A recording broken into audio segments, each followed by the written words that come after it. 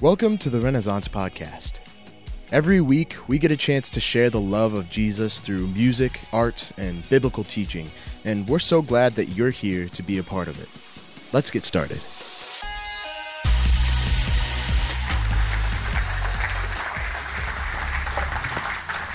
Thank you.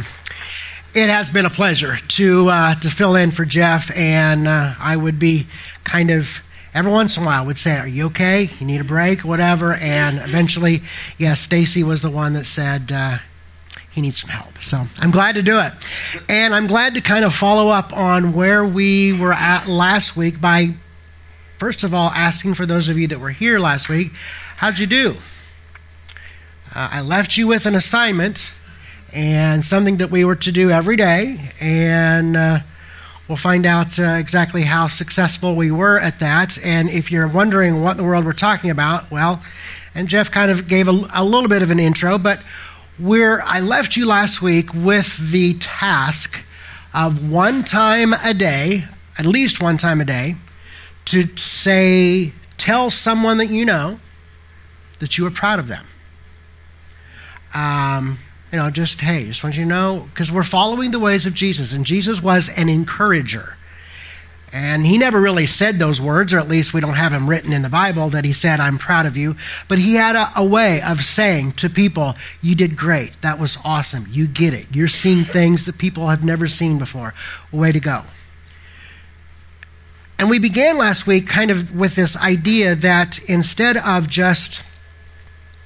if we want to do something different, instead of just trying really, really hard, which is what we've traditionally done, I want to do something new. I want to do something different. So what I'm going to do, I'm going to try really, really hard. But what oftentimes happens is our trying doesn't make it. We whatever it is we're trying to do, we fail. I mean, for instance, maybe you set a New Year's resolution. What was that, 19 days ago? And you'll probably not be surprised to know that statistics say 80% of people who set a New Year's resolution fail. There's even, I saw this week, a health app. It's called Strava. I use it when I run. And they kind of tracked people who set a New Year's resolution to do something healthy, and they figured out that the average person who started on New Year's Day has failed and stopped by January 12th.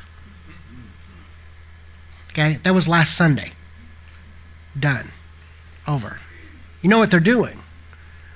What happens so often is people are trying to do something different instead of training. And so we are what Jesus was about. And Jesus was about training his disciples, his Talmudim, these apprentices. He was about training them to do something different. I mean, if you want to, speak French, you don't just say, "I'm going to try really hard to speak French." Oui. That's about all you learn. But if you want to learn to speak French, you got to do what? You got to train. And so that's kind of how it is for us. If we want to be like this rabbi of ours, and be his Talmudim, we've got to do something different and train to do that. So the definition that we began with last week was a definition is from an author named Dallas Willard. Author, writer, professor, great mind, great Christian mind. And he put it this way. If you were here last week, this is a review. If you weren't, here's the definition we're working with. Authentic transformation really is possible if we are willing to arrange our lives around those practices that Jesus engaged in to receive life and power from the Father. Authentic transformation. Real change really is possible. How? By trying really, really hard? No. By arranging our lives around those things that Jesus did. So in essence, we asked the question that we used many, many years ago, what would Jesus do? Well, before you would know what would Jesus do, you got to ask another question. What did Jesus do? And that's what we're kind of going through step by step. We said last week, he encouraged. He was an encourager. And in various ways, he showed his pride. He said, I'm proud of you. And so we're trying to do the same thing. Now, let me ask the question. How'd you do? The task was, one time a day, at least once, say to somebody, I'm proud of you. So let me ask the question. Was anybody able to do it every day this week? One person. Did anybody do it, let's say 6 or 5 times this week, okay? Yeah, that's better. I got it done every day. I had to think about it. I had to remind myself. And maybe if you're sitting there and if you were here last week and you thought, dude, I blew that. I didn't do it at all. Okay? Let's stop for a minute and ask ourselves some questions. Why? I mean, if you were here and you heard me and maybe you left here and you said, I'm going to do that. I'm going to try. I'm going to try. And maybe you failed. So let's ask ourselves some questions. First of all, what went wrong? What went wrong? Why didn't it happen? Why weren't we able to do it? Maybe you thought, well, that's stupid. I'm not doing that. Or maybe we're too proud, to look at somebody and say, hey, I'm proud of you. Maybe we thought it was, maybe you just forgot. Maybe. Or it's not how you were raised. Have you ever heard that excuse? Well, that's not how I was raised. Well, get over it. Or maybe you just didn't think you could. Well, let me see if I can help you a little bit with that idea, because I think this is important and maybe will help us as we're making this journey together to become more and more like Jesus' followers, his Talmudim. Here's what Dallas Willard said, and I like this. He said, grace is God acting in your life to accomplish what you cannot accomplish on your own. Grace, God's grace, is God acting in your life to accomplish what you cannot accomplish on your own. Those of us that would call ourselves Jesus followers, I think oftentimes when we hear the word grace, we've been programmed to think that that is something that you only need when you first come to Jesus, when you first receive his forgiveness, when you first trust him as your Savior. You say to yourself, it's not me, it's not my actions, it's not what I do, but it's what Jesus did for me. It's what Jesus did on the cross on my behalf. It's his grace. And that's a good thing, and that's a great idea, but I think we often kind of get the idea that that's all grace does, and that after we've trusted Jesus, we don't need it anymore. That is an incredible misreading of the Bible, especially even in the latter parts of the New Testament. Grace is talked about over and over and over, not just for coming to Christ, but for all of life. Yes, grace is what God offers us in Jesus, free gift, but that's not the end of our need for grace. Grace is God acting in your life on a continual basis to accomplish what you cannot accomplish on your own. For instance, can you just decide you're going to be a more loving person? What do we normally say? I'm going to try. I'm going to try really hard. What do you need to do that, to become a more loving person? I'll tell you what you need. You need grace. God acting in your life to accomplish what you cannot accomplish on your own. Let's say you decide that you are going to be more forgiving.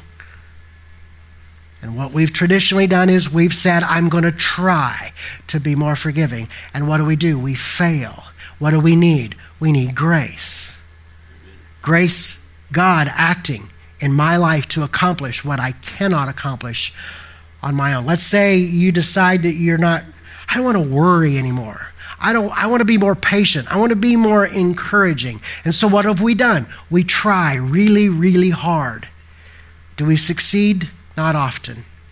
What do? We fail. What do we need? We need grace.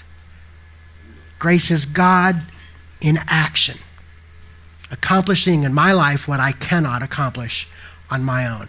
Dallas Willard even goes on to add this. He says, grace is God in action available to me when? Now. Not just back then, not in the future, but available to me right now. Not just when I die, not just to get me into heaven, but to help me do right now what I cannot do on my own. See, I said it before and I'll say it again. Here's the confusion. We get this idea that grace is is the unmerited free gift of God accepted at salvation. And it is. But it is so much more. Because grace is even, we need it way after that. For instance, I got dismissed, if you will, quotes. I got dismissed from my former denomination that I pastored for many years. And I got dismissed for apparently saying that after you trust Jesus, maybe you ought to do something with your life that actually reflects that you've trusted Jesus. Wow. That'd be a good idea. And you know what? That is exactly what I was saying then. Amen. And that's exactly what I'm saying now. Again, Dallas Willard, he says, grace doesn't make us passive. We tend to think that grace makes you passive because if you did anything, that would be works, and works is opposed to grace. I can't earn my way to heaven. I can't earn God's forgiveness. I know that, and hopefully you know that too. But sometimes we get this idea that, we can't do anything. He goes on, grace is not opposed to effort. Grace is opposed to earning. Effort is action. Earning is attitude. See, you don't earn grace. It just is. It's reality. It's God in action, doing what we can accomplish on our own. In other words, we need help. I need help. You need help. To accomplish what we cannot accomplish on our own, we need God's help to be changed, to be transformed, redirected to stop our automatic responses and instead recenter ourselves on those things that Jesus did to receive life and power from the Father.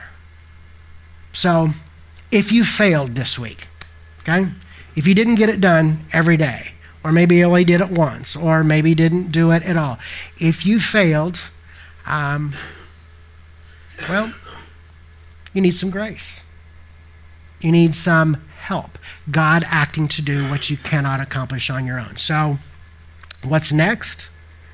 What are we going to add to our repertoire of things to be and act and do like Jesus? To become his Talmudim? Well, I'm not going to tell you, I'm going to show you. But first, let's go back to our definition of where we started and remind ourselves of what we're doing here. Dallas Willard. He said, authentic transformation really is possible if we're willing to arrange our lives around those practices that Jesus engaged in to receive life and power from the Father. So we're going to look around the Bible, look around the New Testament, and see what was it that Jesus did that we can do as well with his help and power. First one, Matthew chapter 14. Jesus is about to feed the 5,000, and before he does that, he does this. It says, and he directed the people to sit down on the grass, and taking the 5 loaves and 2 fish, and looking up to heaven, he did what? He gave thanks. And he broke the loaves.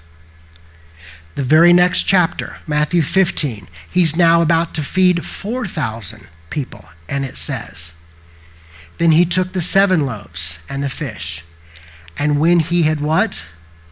Given thanks. He broke them and gave them to the disciples, and they in turn to the people. 2 places right there. Before Jesus did anything, he stopped and what? He gave thanks. The night before he died, Jesus is gathered in the room celebrating the Passover meal. And before he does that, look what he says. Matthew 26. While they were eating, Jesus took bread and what? And gave thanks and broke it and gave it to his disciples, saying, "Take and eat. This is my body." Then he took the cup and what? Gave thanks and offered it to them, saying, "Drink from it, all of you." It's interesting to note in that verse, the word "give thanks" in the original Greek is the word eucharizomai. May sound like a word maybe you've heard before. Eucharizomai sounds like the word Eucharist. That's what some denominations call the Lord's Supper. It comes from the Greek word, which is actually 2 words crammed together. EU, and charizomai. EU is the word for well, and charizomai comes from the word charis, which actually is the word for grace, for gift.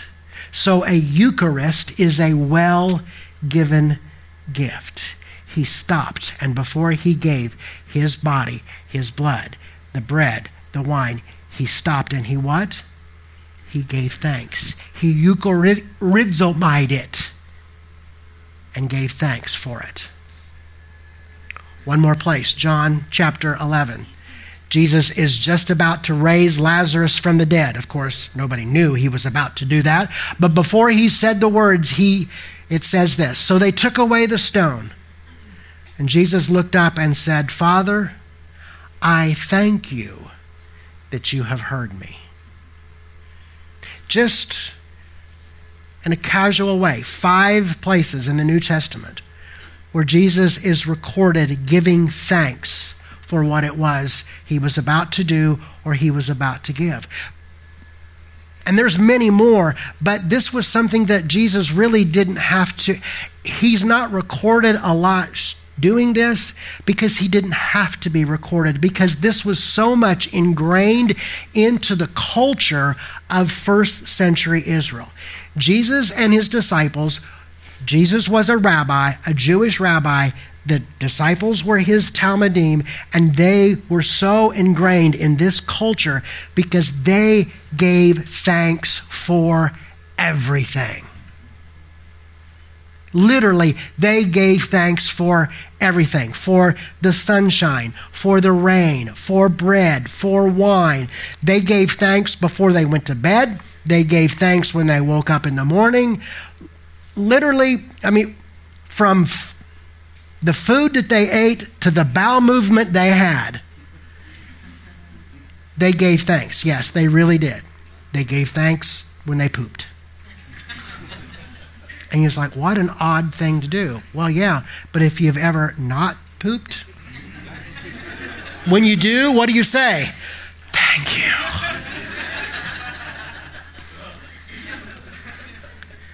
That's how ingrained thanks was in the Jewish culture.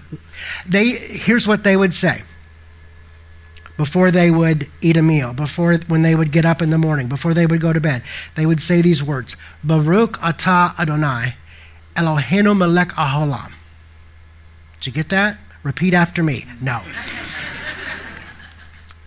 Translated, it means, blessed are you, Lord our God, King of the universe, who gave us this, who gave us this wine, who gave us this bread, who gave us this day, who gave us this rain.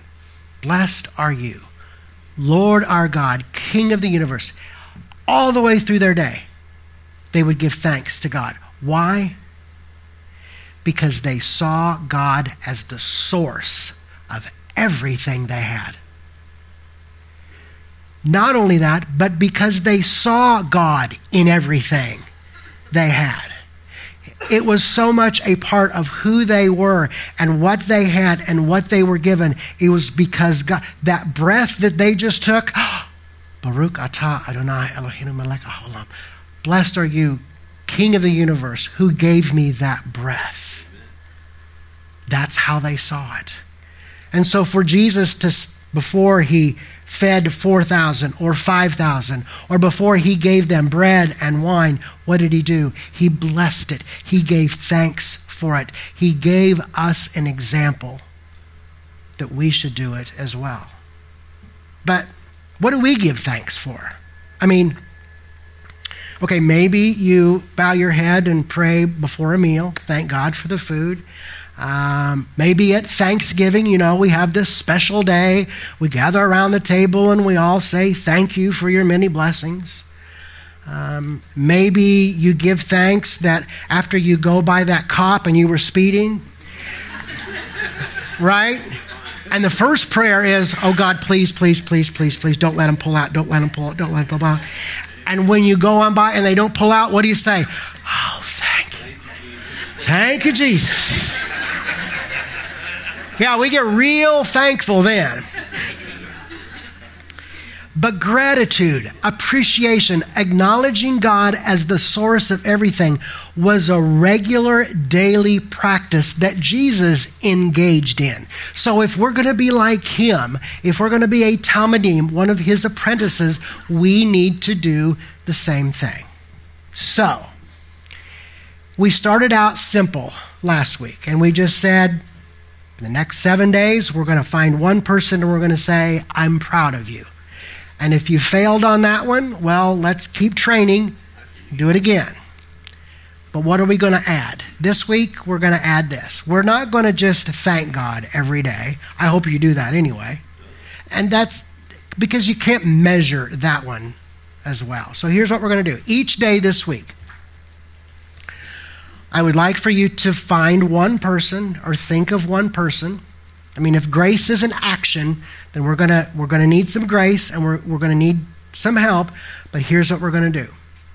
We're gonna find someone and we're going to tell them, either verbally or maybe writing a note, writing an email, a text, instant message, FaceTime, whatever you choose, but find somebody one time a day for the next 7 days and tell them how thankful you are for them. Amen. Good idea. Hard? No. Easy? Maybe. But we're not just going to and don't leave here this morning and say, I'm going to try. I'm going to try to do that. No, we're going to train. We're going to train to do that. I mean, how many of you can think of somebody right now that probably needs a little appreciation? Yeah. Then do it. Then do it. Remember what we said last week? There is no do. There is no try. Either do or do not. No try. Do it. See what it does for them. See what it does for you. And see the difference that it makes in allowing you to maybe gain some steps of success in actually becoming one of Jesus' disciples. Let's do some thanking this week, other than before meals or, when the cop doesn't pull out. Because Jesus did that all the time. He modeled it to the disciples and he modeled it to us. He gave thanks to God. He acknowledged God as the source of all things. But maybe we need to do a little thanking too to those around us. They might need a little acknowledgement for what they've done, for who they are, and maybe the treasure that they really are in our lives that we sometimes fail to recognize. Sound silly? Hope not. Will you do it? I don't know. You too proud? Not how you were raised? Don't think you can? Maybe you need some grace. You need some help. Maybe you need a little bit of God acting in your life to accomplish in your life what you cannot accomplish on your own.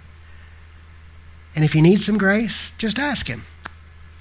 He's got plenty to share. He's got plenty to spare. Don't tell him you're going to try. We're not trying, we're training. We're training to do what Jesus did that allowed him to have that amazing connection with his Father, so that maybe if we do, we can become those apprentices and become like our rabbi. Jeff's back next week, and he's going to ask you how you did. Let's pray. Heavenly Father, we're humbled and honored to be called Talmidim, disciples, followers of Jesus. And we really want to do things different. Forgive us when we fail, and when we do fail, allow us to draw on that grace that is ours each and every moment of each and every day. And then allow us to look out and see, who do I need to appreciate? Who do I need to say thank you for who you are, for what you do, the treasure that you really are? And then allow us to do that. These are small steps, but they're steps in the right direction as you are calling us and you're saying, come follow me, be like me. And that maybe when we do, the world can see a better message, a better sermon about the kind of God you really are, how much you love us, the grace that is ours for free, and the difference you can really make. May it be so for each of us in this place, and we pray it in Jesus' name. Amen. Thank you for listening to the Renaissance Podcast. I hope that God has spoken to you through this message and that you're encouraged to continue pursuing him. And I want to encourage you to take the next step in your relationship with God, which might be getting involved with a group of other believers. If you'd like to be a part of what's going on here at Renaissance, then please connect with us on social media or online at renaissancedecatur.org.